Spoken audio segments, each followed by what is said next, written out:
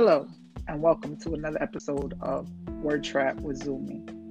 Today is our second recorded episode of Abstinence Chronicles series with Mr. Bashiri Durham of Right Now Occasion. How you doing, Bashiri? I'm doing great. How you doing, Zumi?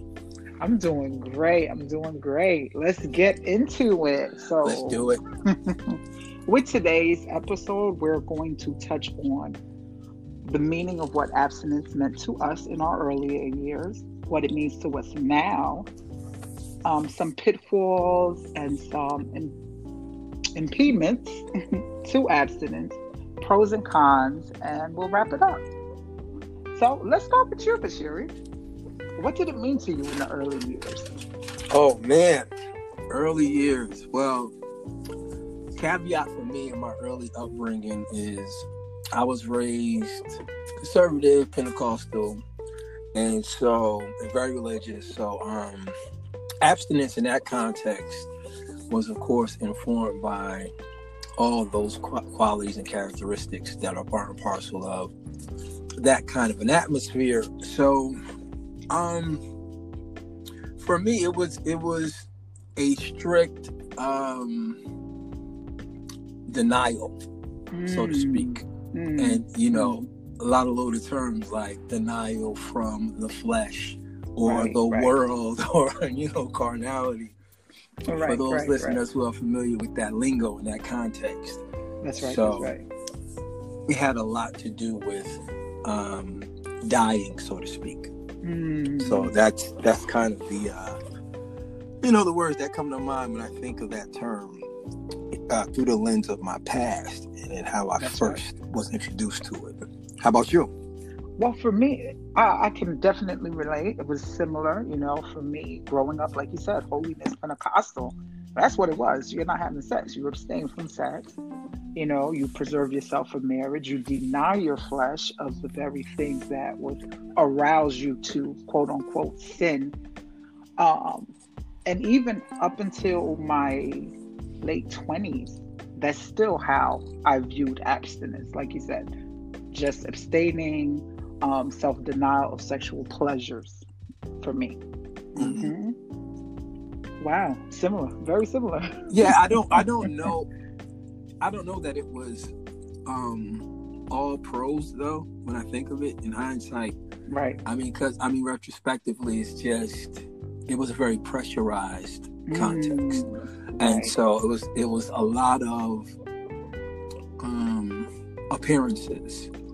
My mom would always quote that scripture, you want to abstain from even the very appearance of evil. And so it was always it was always this high wire act, right? You're on this tightrope and everybody's watching and it's a show and you better not mess up. And so there was very little grace for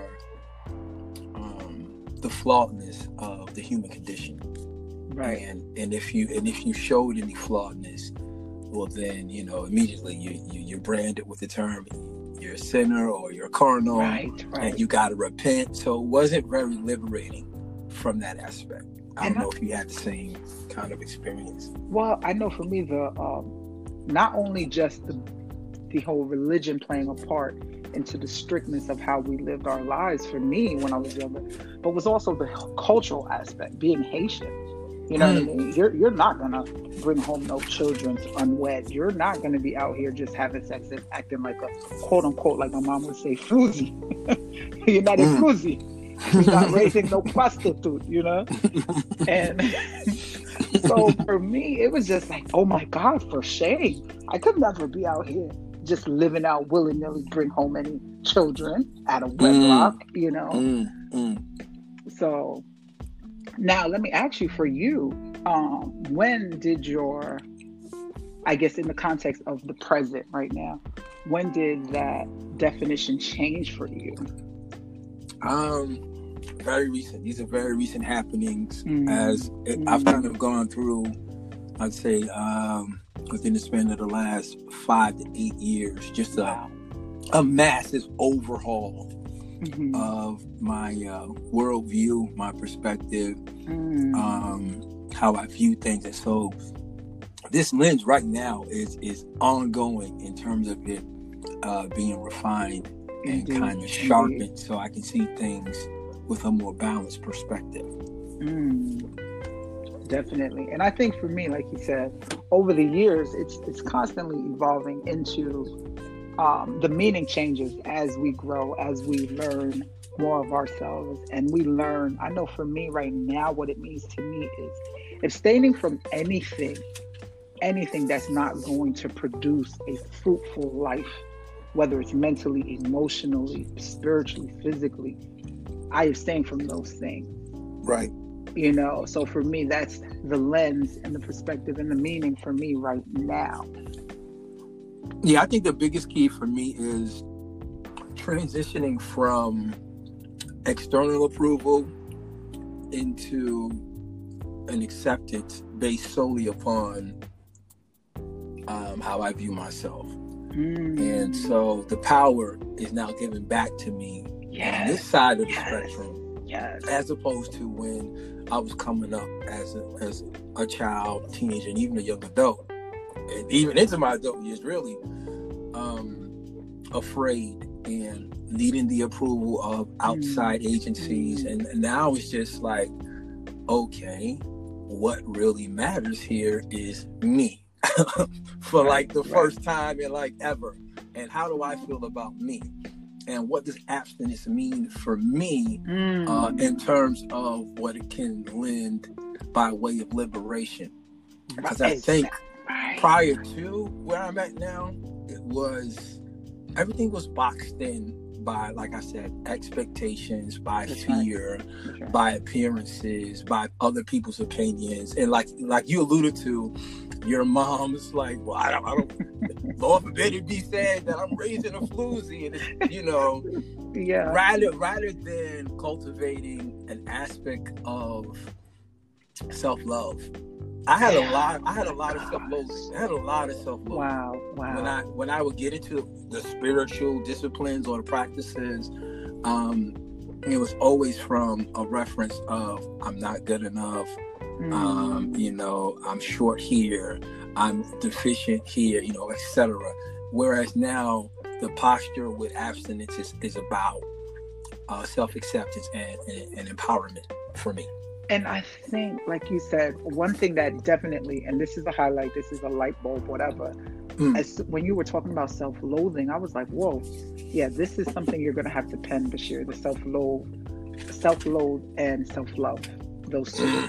Oh, yeah, I can't wait for you to write that. But anyway, I think for me, like you said, it's kind of like a guarding my self-love. Like I'm not letting nothing agitate that.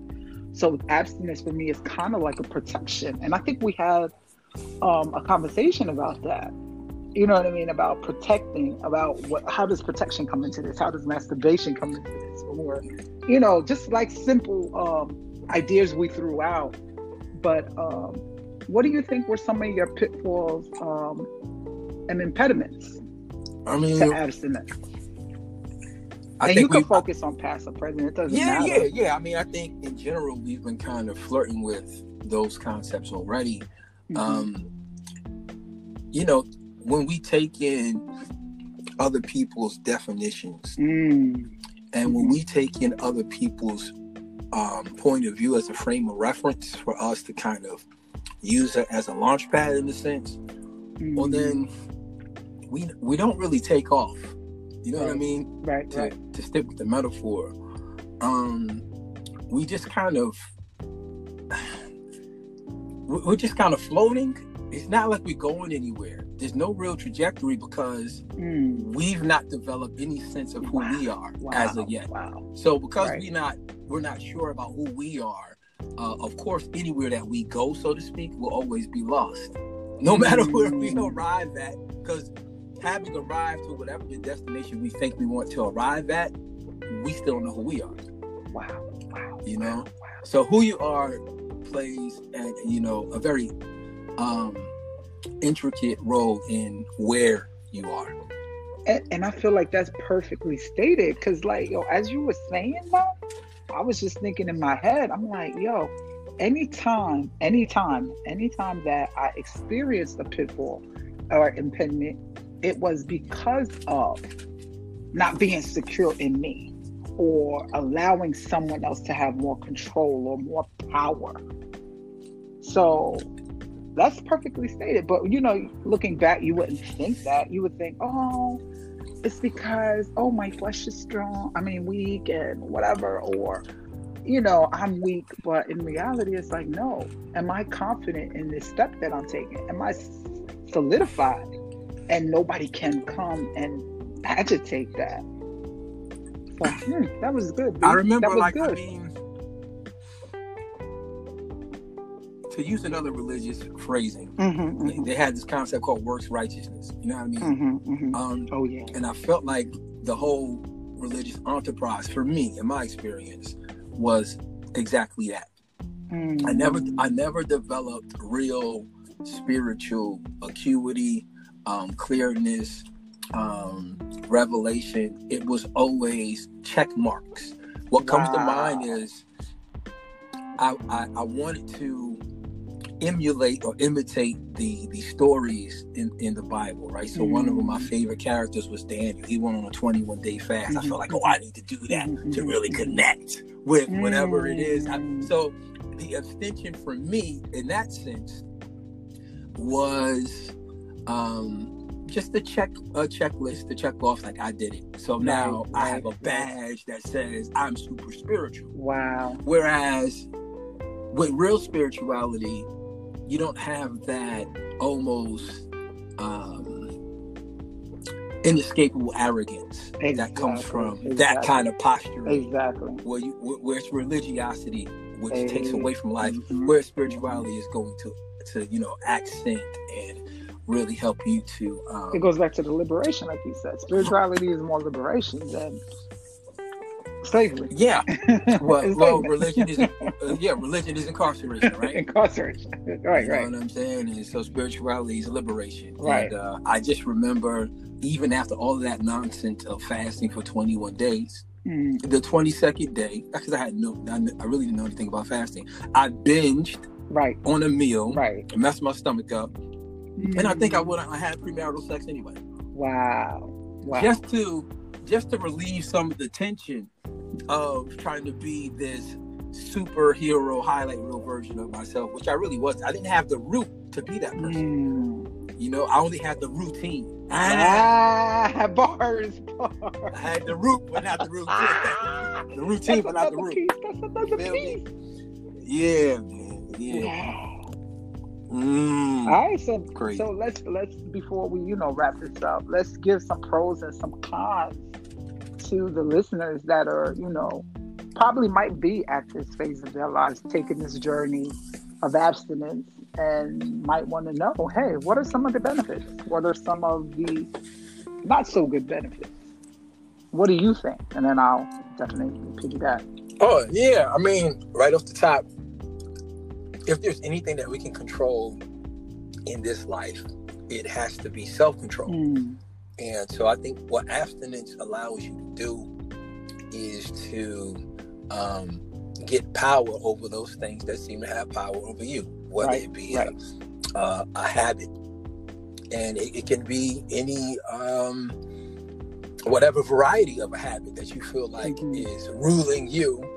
You can dial back and say, wait a minute, I'm bigger than this thing that seems to be holding me. I can hold it or let it go.